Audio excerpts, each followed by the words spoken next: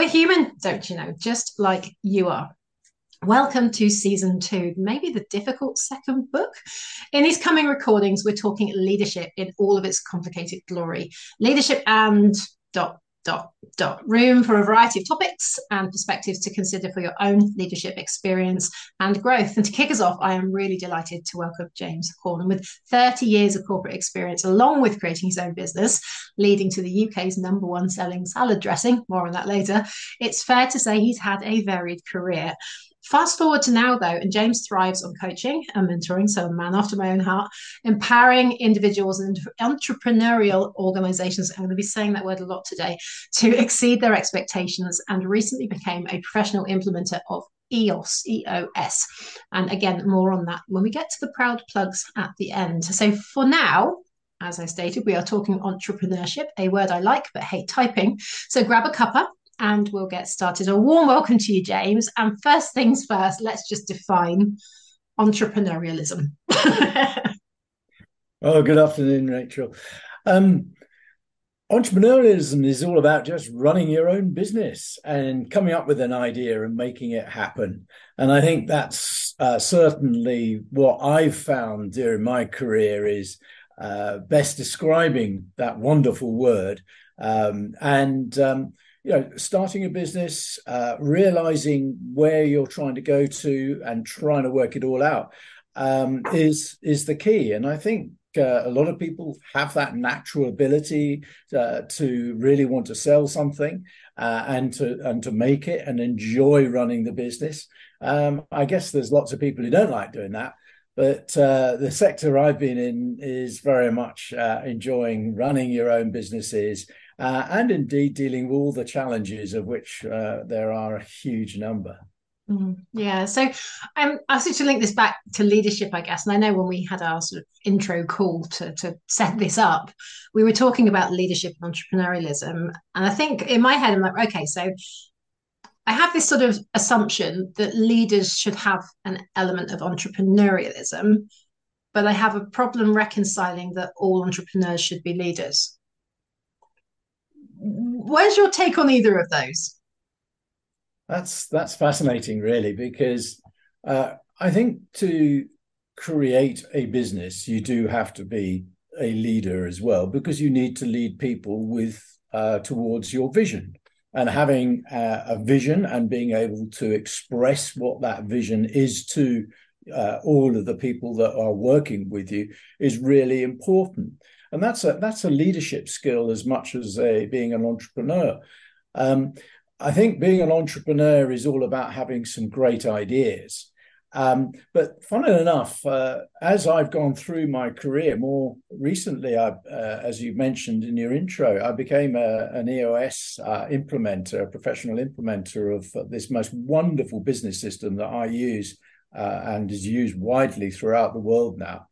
And what's really interesting is that you have in many businesses a visionary who's very often the entrepreneur. And then you have what we call an integrator, who is the person that provides the glue that brings all the people in your organization together. So you could argue to develop, your thoughts about, leader versus entrepreneur, that in fact, the integrator very often is the leader and the visionary may well be the focal point of the business with all the great ideas flying at 30,000 feet. Perhaps the person with all the top relationships with key customers. But the trouble is with a visionary, very often you find that they've got all of these ideas. And if you let them just run the business, you'll be lurching from one crisis to the next as you don't actually bring together the core components, the key components that you need in order to run the day-to-day business. And so that difference between visionary and entrepreneur and an integrator is really, I think, quite important.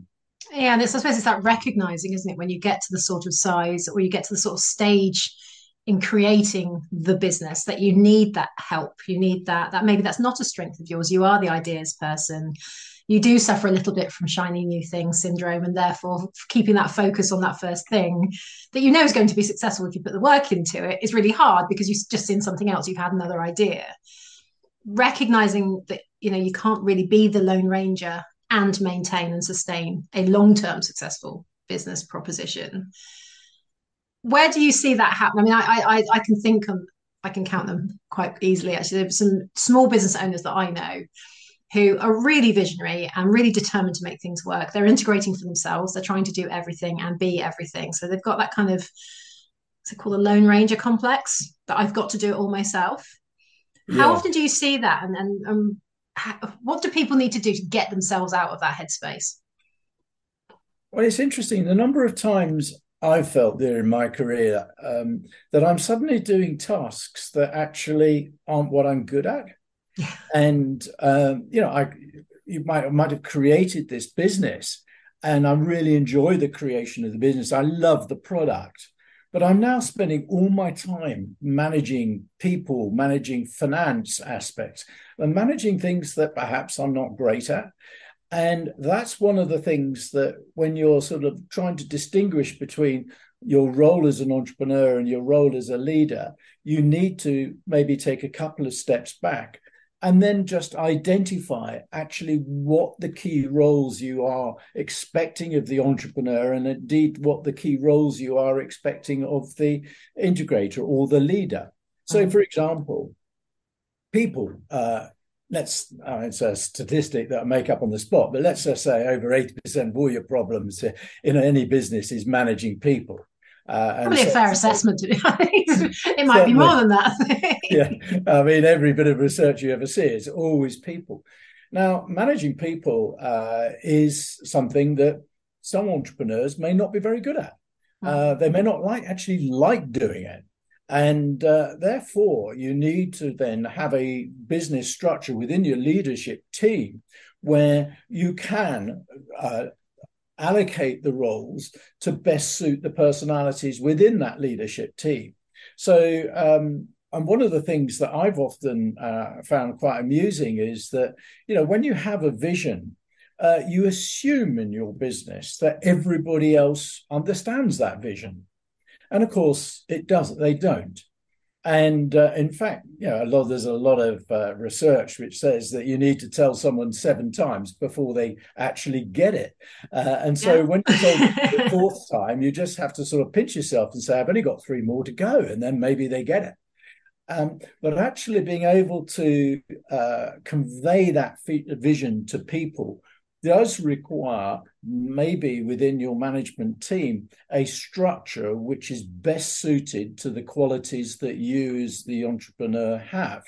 And as I say, I can often remember in my early days of running a business, there was a time when we actually had a venture capital interest in the business. But I was still the only person that was qualified to drive the fork truck, and the fork truck driver. And I remember sitting there saying, somebody knocking on the door and saying, James, there's a lorry that needs unloading. And I had this very expensive man sitting the other side of the desk. And so I had to go dashing out. And I'm so embarrassed by that, looking back on, how stupid that was and how I hadn't organized things. But so, really just creating and understanding what role you've got to perform, and indeed making sure that we have a structure within your leadership team that allocates those roles correctly, I think starts to enable you to create other leaders.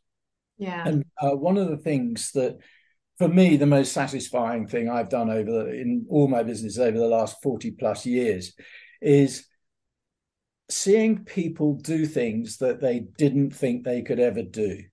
And you do that through, obviously, training programs and management skills and what have you.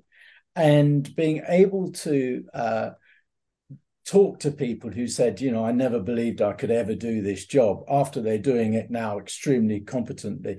For me, that is the most satisfying thing about running any business. And that's the thing that I think gives more joy. It's not all about the the rewards of having a successful business. It's actually the rewards of working with the people.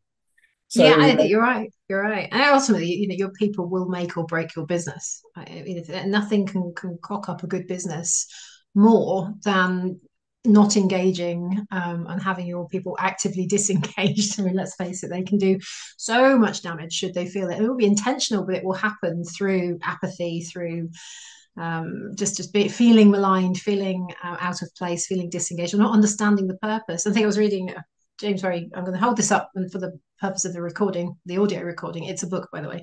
James Very, great. I'm very grateful you sent me a copy of Traction, which is Gino Wickman, who's the guy behind EOS, isn't he? And yes, there's a piece in there around, ask people in an organization what the organization's purpose is, and you'll quite probably get lots of different answers because it will be their perspective, the purpose through their different lenses, or as they've heard it from others, or as they understand it. The organizations that get it really right is you'll notice the answers are broadly the same. They know which way they're going. And it takes me back to somebody giving me an analogy around two chaps chipping stones in the quarry, and you ask one what he's doing, he says, "Oh, I'm just chipping rocks, that's what I'm doing." And you ask the second, he says, "I'm building a cathedral." So one with a massive sense of importance and purpose, knowing his little piece in the bigger puzzle, and the other one, I'm tripping rock, I'm chipping rocks. And that stuck with me for years. I mean, I heard it 10, 15 years ago, and it's just stayed with me on that, what are you doing? Who is the end customer? Who's getting what it is from this business? For you, when you were actually, you cast your mind back to salad dressing days, and you were building that business, and you were in your kitchen creating this. The sort of first few people that started working with you when you did start getting offered the forklift or whatever you needed to do to take yourself out of that sort of more rolling your sleeves up and managing space. What did you do to engage them with that overall purpose? I mean, was it a building the cathedral moment? We're going to be the best salad dressing in the country, or what was your vision then? What was your purpose? um, one of the things that is so important with people is getting your culture, and you can define your culture by identifying really what the core values are of your business.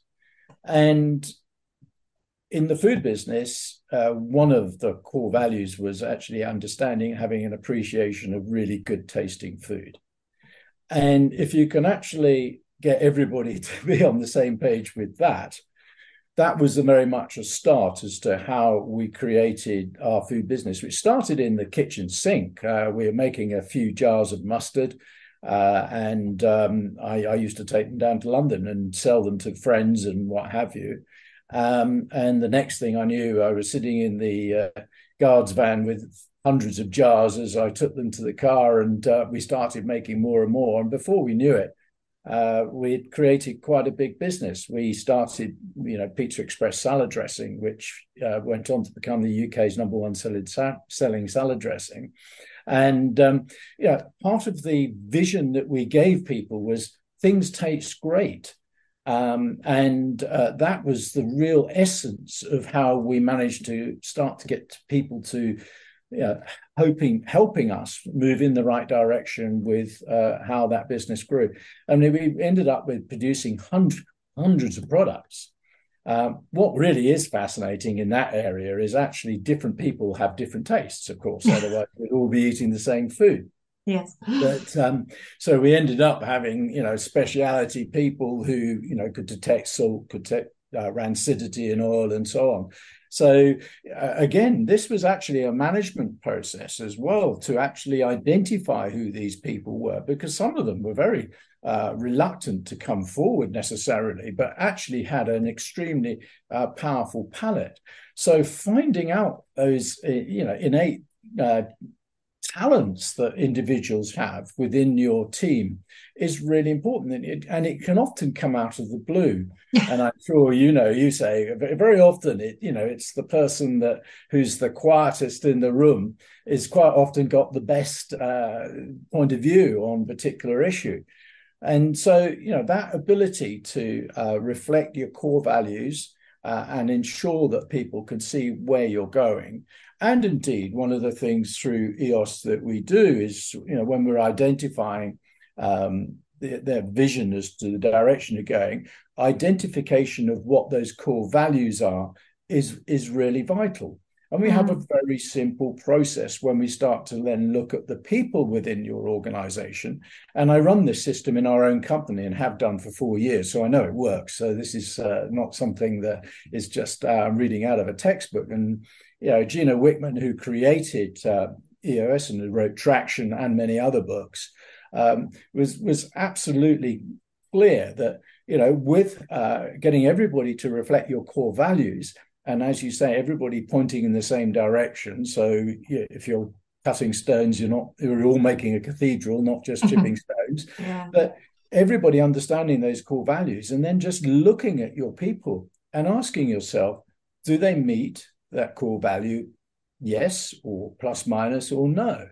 And going down, then let's just say you identify 3, 4, 5 core values, and you put all your people down in a little matrix. You actually just start ticking and identifying whether they meet those values. What we add on to that is, do they get it? Do they want it? And do they have the capacity to be able to do it? And obviously, you have to tick those boxes. Very often, you find that people do get it, but they may not want it. Yeah. Therefore, you do have to ask that question. Are they the right people? Because the central thing we do around vision and people is actually identify whether the right people in the right seats. Yeah. And it's quite often you find that your most loyal people, some of them, they may reflect the core values, but they may not be in the right seat. But worse still, what we quite often find is that there are people within your organization that are the right that they are in the right seat, but they are the wrong people. In other words, they don't reflect your core values. And what they're actually doing is chipping away at your culture within the team and undermining where you go. And so we've done this in our own businesses and started to get everybody onto the same page. So you're all rowing in the right direction. Yeah, so that's a win-win, isn't it? I mean, that's a win-win for the organization, because the teams, the employees, the partners, the whatever you call your colleagues, are sharing in the values of the organization. They feel it. To them, it's very aligned. It's very, and that's very engaging, isn't it? That's very motivating. But also for the individuals, will want to join an organization that shares their values or demonstrates their values. So it's attractive as well as retentive, isn't it? That's the lovely thing about it. And I suppose you're right, when you get those, when you have maybe the right people with the right skills, but they don't share the values, so they could do a great job, but they're choosing maybe not to, just because their heart's not in it, their head's not in it. They just don't really want to be there doing that thing right now. That can be quite insidious, can't it? And it can be sometimes quite low key and quite difficult to put your finger on to start with. It's hard to notice until you kind of really get behind the nuts and bolts of it and spot it. Something has just popped into my head, actually. And I've been reminded of thinking about, I know we're talking about entrepreneurs becoming leaders, but there's also this piece where leaders become entrepreneurs in some ways. So they've been maybe in a leadership position in a certain organization, they've been promoted through, they may have been innovative and creative in some ways within that space, but ultimately a lot of the things that they've been doing have been a collaborative effort and all that kind of stuff within their organization. They then leave that organization and launch a business. They've had an idea, they're launching something. So they are showing that level of entrepreneurialism, but it's not a strong, lots of ideas version of entrepreneurialism, of that creativity and innovation. They're not the Elon Musk who's doing something new every 2 years. It's something else again. When they get, I'm reminded of this kind of double S curve of when your product's gone so far, you're like, okay, so now what? Because you kind of got to keep, is it going to be completely forever? No product really, you could say, last entirely forever. But they would argue that Marmite's close. But thinking of the next thing, how do you keep up with the markets? How do you keep on top? How do you stay ahead, or at least to be relevant and to be successful? If you don't have that creative spirit and that innovative spirit, do all leaders have to have that? Or is that something they then, like you would outsource your integration, do you outsource your visionaries? Well, that's a really interesting point, because one of the things you have to embrace when you've talked about what the core values of the organization is actually, where is the organization trying to get to?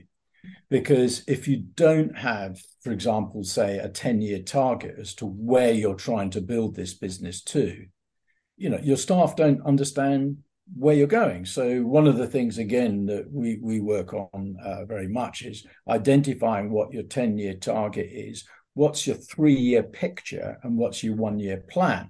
So in other words, if you want to increase your business by a factor of 10 in 10 years' time, what have you got to be doing in 3 years' time to be able to reflect that? And indeed, paint a picture to people as to how that's actually going to look. So, for example, you might, if you're going to double or treble the size of the business in 3 years' time, you might then have to have different offices, for example. You might have to have more staff. You might have to have a broader organization.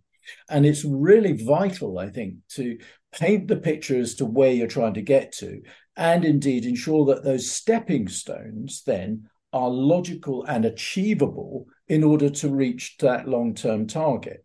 And very often you'll go into and talk to an organization and they won't have any idea what their long-term target is. So they might say, well, I want to sell it eventually, that sort of comment, but sell it for what and when and how big and so on. And, actually getting people to understand what it is and then being able to convey that to the rest of the organization, that then drags you into the next stage of being able to achieve your real vision for that organization. And that requires both entrepreneurial skills and leadership skills to be able to deliver and manage that process. And one of the things you said, which I find and have found over the years really interesting, is we've employed a number of people who have come out of the armed forces. And of course, very often in the armed forces, you get real true leadership taught in a very different sort of spectre of activity. But quite a number of armed forces personnel have been really, really good at managing people, but then embracing that vision. Now, whether they are entrepreneurial very much depends on the individual themselves. But the ability to think laterally and to effectively have the helicopter vision of actually looking down on what you're doing. A lot of army personnel I've found have been really good at that. But happen to go into the forces at an earlier stage of their career, but actually are very, very good at running businesses. And only very recently, I was working with one who was exceptional. So it is quite interesting to see this career path that very often people take before they become what you might even refer to as entrepreneurial. And it's funny, isn't it? You just really beautifully demonstrated how you cannot ever really assume anything about anyone. You could assume that somebody coming out of the military has been very used to working in a very structured way and doing as they're told, because at a lot of levels in that organization, there is an element of you do as you're told, and the thinking is happening elsewhere in some ways and in some areas, depending on your level, I guess, and depending on the level of command maybe that you've had or thinking that you've had to do. But it kind of struck me while you were talking about, we've been looking at entrepreneurialism on quite a grand level, at the one that drives everything, the one that creates the organization. Actually, it appears, doesn't it, in every little level through, because ultimately when you have this vision and everybody gets it, everybody knows where they're going, you've then got the kind of entrepreneurial creativity and innovation that comes from how you do it and how you do all the different bits, how all the different cogs function. So you'll have someone in IT that has a great idea about some software you could use and goes out and finds something new. And you'll have somebody in, I don't know, HR that has a great idea about how to engage and put some ideas out to staff. Or it may actually be somebody who's doing something really quite mundane and basic that has a spark of an idea and puts it in the suggestion box if there's one such a thing exists. And so it can happen at any point, can't it? And I'm thinking about the role of a leader and the role of the visionary to encourage that style of thinking from across the whole organization. So it's not all on them to come up with every answer, to come up with every new idea. Actually, it's encouraging a culture of creativity beyond that. What does that look like in the structures that you've been involved with so far? Well, it's quite interesting because virtually every level of any business, each manager of whatever level is probably dealing with 136 issues at any one time. And certainly through EOS, That's how we've sort of started to segment how people deal with those issues. And what we've found is that by dividing the business or your organization into 6 key components, which are vision, people, data, process, issues, and what we call traction, almost every single one of those 136 issues will fall into the root cause of one of those 6 key components. And so the management of issues is actually how you evolve a effective and fast moving business.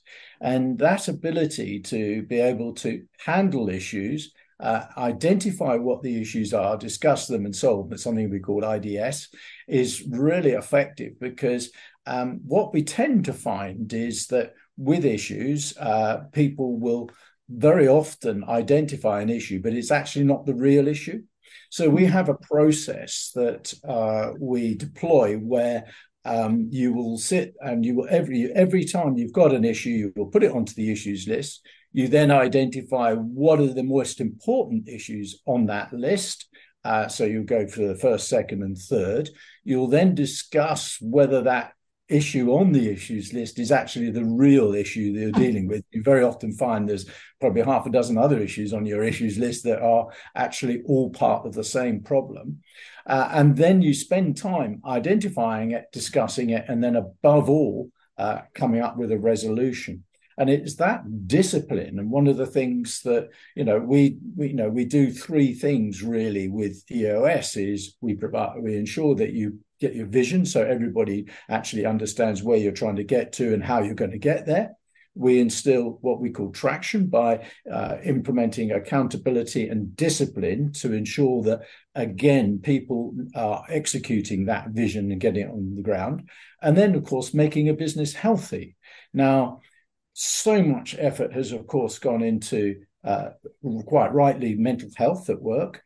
But actually working healthily is vitally important. And I'm sure in the past, we really didn't recognize this. The idea of working 18 hours a day seemed to be cool. That was actually what people were being expected to do. Of course, that's not cool. And you don't need to do it like that. So one of the things that we like to see is open and honest organizations. And when one talks about being open and honest, it's actually having the courage and encouraging your staff to be able to say, well, look, this is an issue. We need to deal with it. Often people are frightened of actually conveying and suggesting they've got a genuine issue that they need to deal with. So one of the very much central parts of EOS is that definition of issues, and then the structure within the week and within your meeting structures as to how you deal with those. So it is a fascinating process because, as I said earlier, everybody's got hundreds of issues, and it's a question of actually bringing them down to the ground and actually trying to resolve them. Yeah, and I think one thing that I thought about asking you actually, just because it's something I've fallen prey to in the early days of my own business, and I do know entrepreneurs that have fallen into the same, let's call it a trap, I guess. Particularly with startups, particularly something new, you put a lot of energy, blood, sweat, and tears, quite often literally tears, into that business, into that that getting things up and running. But ultimately, you recognise eventually that there's a difference between plugging away till something works and flogging the dead horse. Now, that's at the point where we use that horrible word pivot, or adjust or evolve or whatever it happens to look like. And I'm thinking of, actually it takes me back to the examples of things like Blockbuster. They had opportunities, they had chances to evolve and do something different, but they carried on flogging the dead horse, and lo and behold, they went out of business. So big example. But I think there's a lot of little startups that probably fall into that trap of being so passionate, so in love with the thing that they've created. It's their baby, it's their life for such a long time to get up and running. But either the market just isn't there, consumers aren't getting it, something's going wrong, something's just not working in some way. Or ultimately, the worst thing is it's not a viable business proposition. It's not a sustainable business. Have you come across that? And then obviously, I think in my head, I'm thinking, well, there's a job for coaching. There's a job for helping that person come to grips and then do something about it. in a healthy way, in a way that leaves them mentally stable. What's your experience of that? And I suppose it might be a slightly quirky thing for the EOS model to deal with, but ultimately, I think for anyone that's in that coaching and mentoring space, it must be something you come across every now and again. Absolutely. I mean, we all know that the vast number of entrepreneurial startup businesses will fail within the first 3 years of their existence. And that failure is often for a multitude of reasons. And, clearly being in a business sort of selling typewriters to youngsters nowadays would clearly not work. Yeah, The EOS. quirky ones maybe, but not that many, no. Indeed, yeah. Well, and EOS works in virtually any business that is entrepreneurial, and our sweet spot is entrepreneurial businesses employing between 10 and 250 people. So it doesn't matter what you're doing, whether you're in the restaurant business or whether you're producing widgets, or there's an enormous spectrum of businesses where it actually works. Clearly, if the business is not selling the right product into the right market, we've got your one's got a problem. And of course, it doesn't take long to identify that.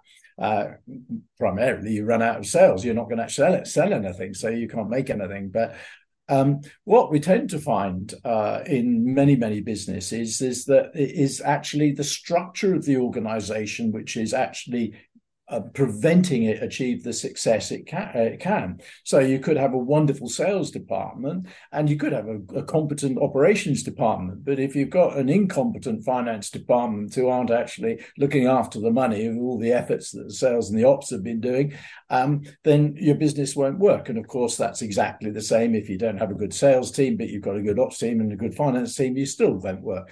So one of the things that we do, and we work very closely with the leadership team, is to identify what are the key roles and what are you expecting within that structure. We do not necessarily identify people within that process. So you're identifying roles and getting those roles and responsibilities clearly defined at a very, very early stage is then key. And sometimes what we tend to find is that actually you've got people duplicating roles. So you've got a team which is particularly strong in one area, but less strong in others. And therefore, part of that process is making you 100% strong in every aspect of your business. So, that's part of the process. Very few great ideas fail because they are just completely wrong. That's quite unusual. Most of them fail because they run out of money. That's normally the issue, which is cash flow and being incorrectly funded, and or inappropriately funded or unable to generate those funds. But again, one of the things that is central to any entrepreneur is actually having a good understanding as to how you're going to finance what you're going to do. Yeah. And I know in my own experience of running our own food business, we grew and grew. And of course, providing the major multiples who like to pay you in the most delayed fashion as they can possibly 90 days at least, if not more. Yeah. They 90 drive plus you mad. 2. I mean, I always love remember the phrase of 90 plus 2. Like, why the plus 2? Come on, that's just being stingy. Well, frankly. Indeed, but I remember we would be supplying in our 10th shipment into a multiple before we got paid for the first one. And it's extraordinary how well on faith often they were actually expecting us to be their bank. You're a relatively small organization in compared to them. But that's very much the issue. And some great businesses just simply run out of cash. But again, then maybe taking a couple of steps back and saying, well, do I actually want to be a £10 million business with a 25% margin, or do I want to be a £100 million business with a 2.5% margin? Yeah, it's all a question of scale, and then actually sitting back and saying, well, what do you want to be? And I mentioned, being a healthy business. It's not healthy, and I'm sure many entrepreneurs can relate to it, but working 18 hours a day is not healthy. Yes, of course, you can do it for a while, and very often you have to do it in order to make the business take off. But the art is to then have a structure that creates a healthy business.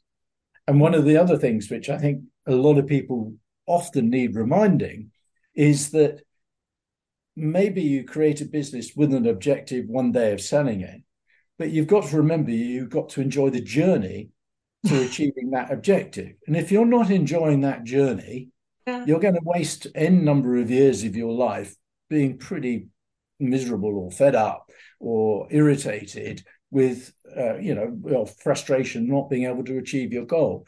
So it's absolutely essential to enjoy the journey. And if that means maybe dialing back your ambition a little bit to ensure that your business is cost effective, well run, well structured, then that's very much what an entrepreneur should be thinking about doing. And that's where the relationship between the entrepreneur and, say, the leader, if that is a separate, two separate entities, is really important. And being more pragmatic is, I think, a vital thing. And of course, very often an entrepreneur is not pragmatic because they're shooting for the sky. And I was just going to say, they have these, sounds like there's this sort of almost like a handbook of afflictions that true entrepreneurs probably do suffer from.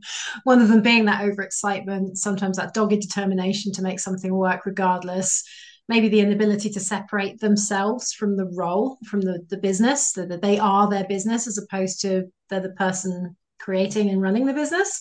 But that sense of identity is so intertwined with it that it's messy. That potential lack of trust, maybe, and I do see that actually a lot with not just entrepreneurs, but leaders in general, where they don't want to let go, and trust enough in others to make things happen for, again, their baby. They don't want to hand their baby over to somebody else, and yet they know that they're failing said baby because they can't do everything and be everything for everyone. So what else would you add to that list that I think any entrepreneurs listening to this, which I hope there'll be a few, or budding entrepreneurs, need to just watch out for? Have that little bit of self-awareness. We think about these mental filters that we all have that stop us being overwhelmed with all the information in the world. Let's open a few of them up and say, just look out for these. Any more that you kind of go, actually, it's really common, here's one to look out for, or here's a couple to keep an eye out for. Yeah, well, I mean, we have this most wonderful book, How to Be a Great Boss, and it's written by Gina Whitman, who created EOS. And it is a fantastic book about explaining the difference between a visionary and an integrator, and getting you as a person to really start to understand what you're good at, and recognizing both your strengths and indeed, and possibly even more importantly, your weaknesses, to try and ensure that then you have a team structure that actually everybody's good at what they're doing. And that sounds so simple, but actually running a business is incredibly simple. It's only us who make it complicated. Yeah. And that's one of the joys. When you've done it a few times, you begin to realize that actually it's not as complicated as people would like to make out.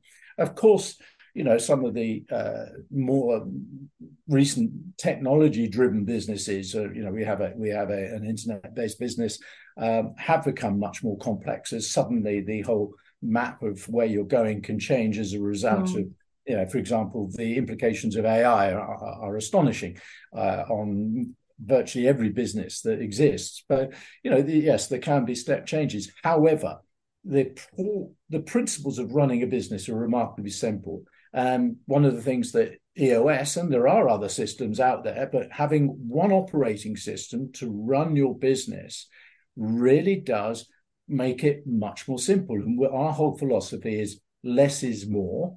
And when everything is important, nothing is important. So that's and getting across that understanding that actually less is more.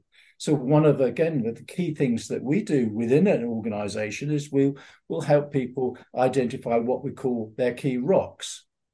And a rock is basically what is it that they've got to achieve in the next 90 days.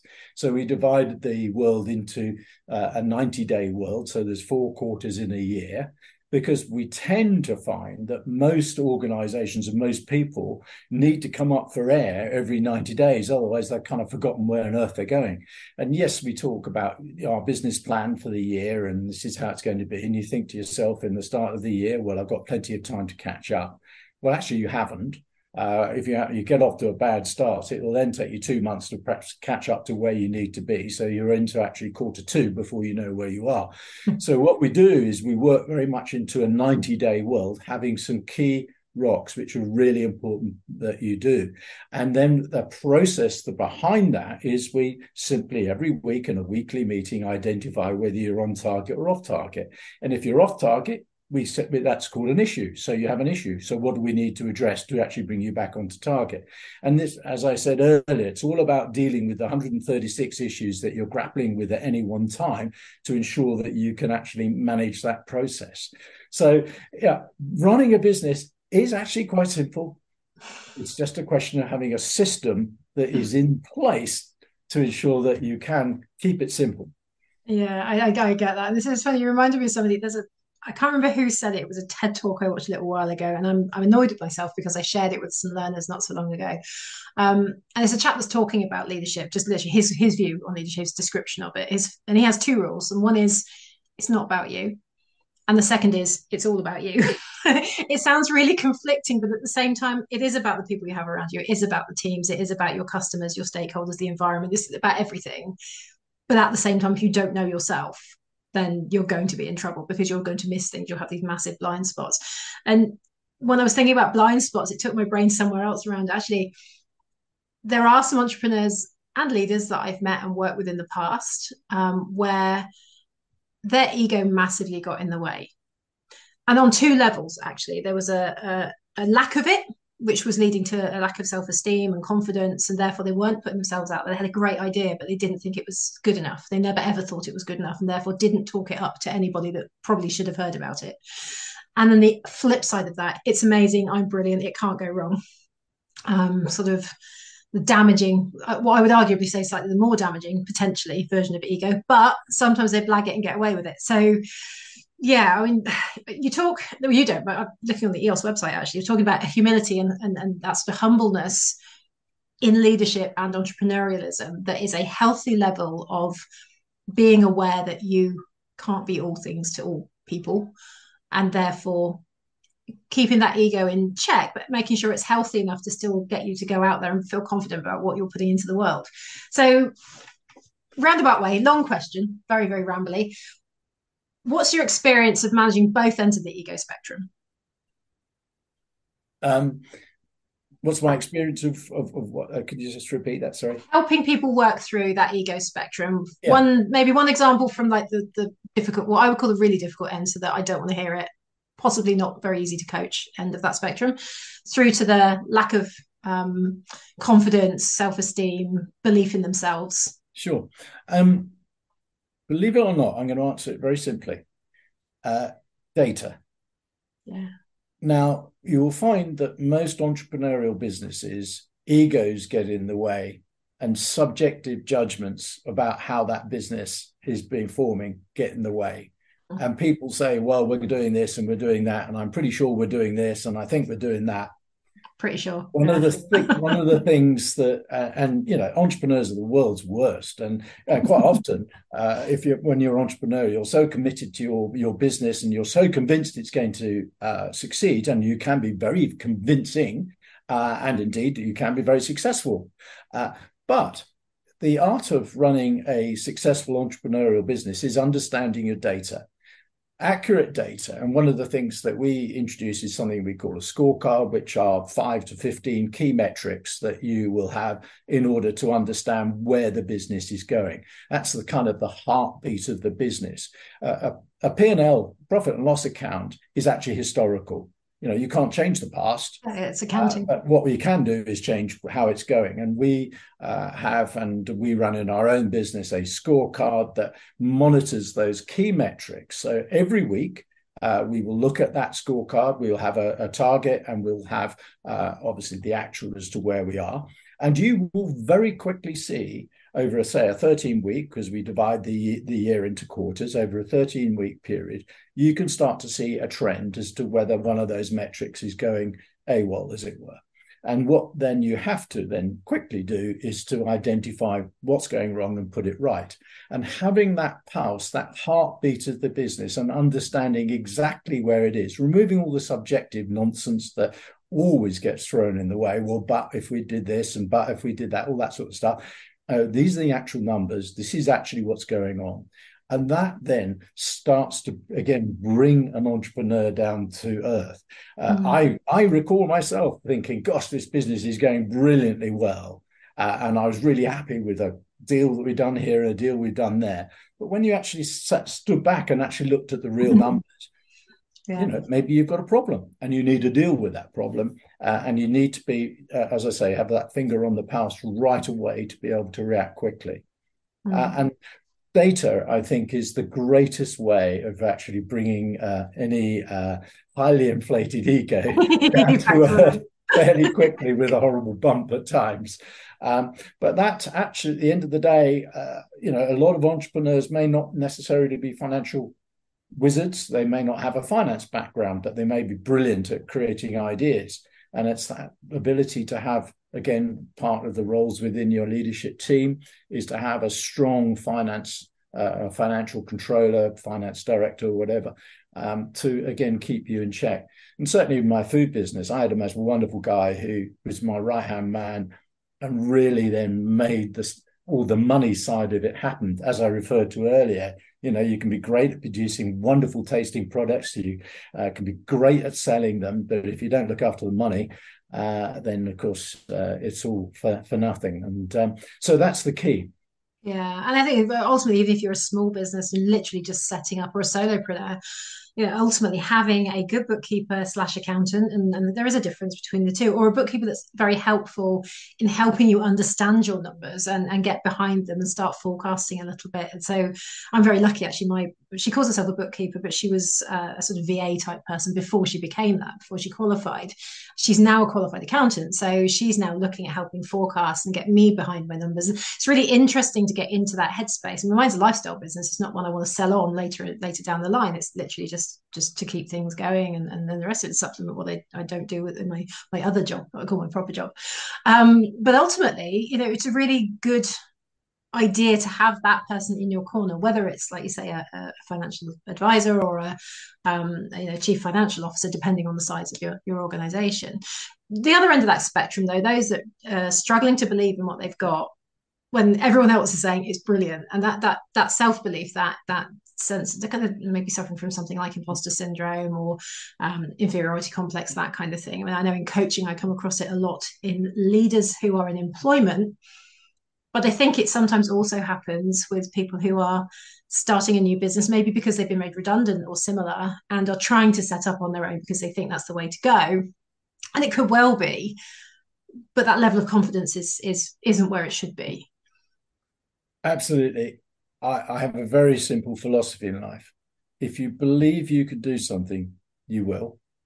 And if you don't believe it, you won't. If you believe you can, you can. If you believe you can't, you can't. Yeah, I get it. I can remember when we were developing our food business, and I've done it in other businesses as well, where I had moments of thinking, this is not going to work. And I remember not sleeping well and all of that sort of stuff. But if you have within your team, and this is when a leadership team, even it could be just two people or more, but if within your team you have that conviction that you believe that your product and your business is going to be successful, you almost certainly will be successful. So quite honestly, a lack of belief is probably a good idea to get out, because you're probably in the wrong business if you don't believe in it. Yeah. And I think, that goes back to what I was saying earlier about, fitting your core values. Do you get it? Do you want it? And do you have the capacity to be able to do it? If you aren't convinced by what you're doing, that means you probably don't want it. So therefore, you probably don't fit in. Then, it's probably a very good idea to think very hard as to whether you want to continue to sink money into it. Indeed. So it's all about self-belief. It really is. It's all about self-belief. It does sound very much like that. There's a simplified version of the Japanese principle of Ikigai. Ikigai is much bigger. It's much more complex than people say with that little round infographic that you get. But does the world want it? Is it something you love? Are you great at it? And does it make you money? Beautiful Venn diagram. And in the middle, that's your sweet spot. If you can tick all of say yes to all of those things, brilliant, that's great. But ultimately, if your heart's not in it and you don't want to do it, like you say, you're not likely to put the effort in to make it happen. And that goes for jobs as well as leadership, as well as entrepreneurialism, as well as Absolutely. startups. So it's quite an interesting one.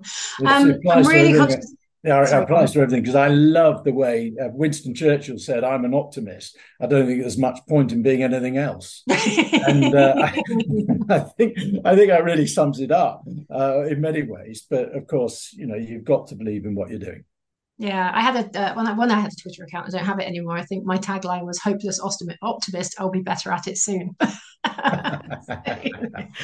um, Yes. I'm really conscious of where we are on time, and there's a couple of things I want to do. A bit more of a plug about EOS, although we have been talking about it all the way through, which is really great because it's brought some really good examples to life.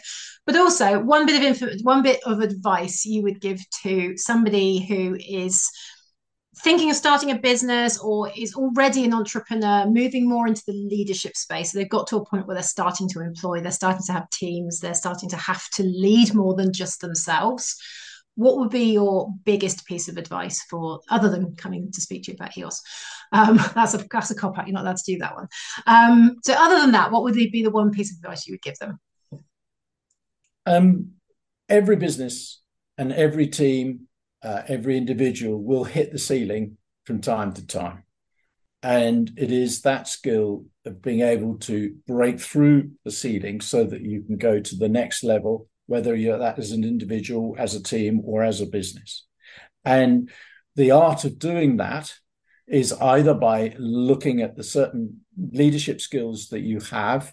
And we have EOS has a mechanism by which we can do it. I'm not trying to sell EOS, but okay, you can do your plug in a minute. only the only thing I would say about EOS is that had I known about it 40 years ago or 35 years ago, I would have been much more successful with all our businesses because by bringing in an operating system that actually works for your company, your organization, and having one system really, really changes the way your business works. But every business and everybody will hit the ceiling.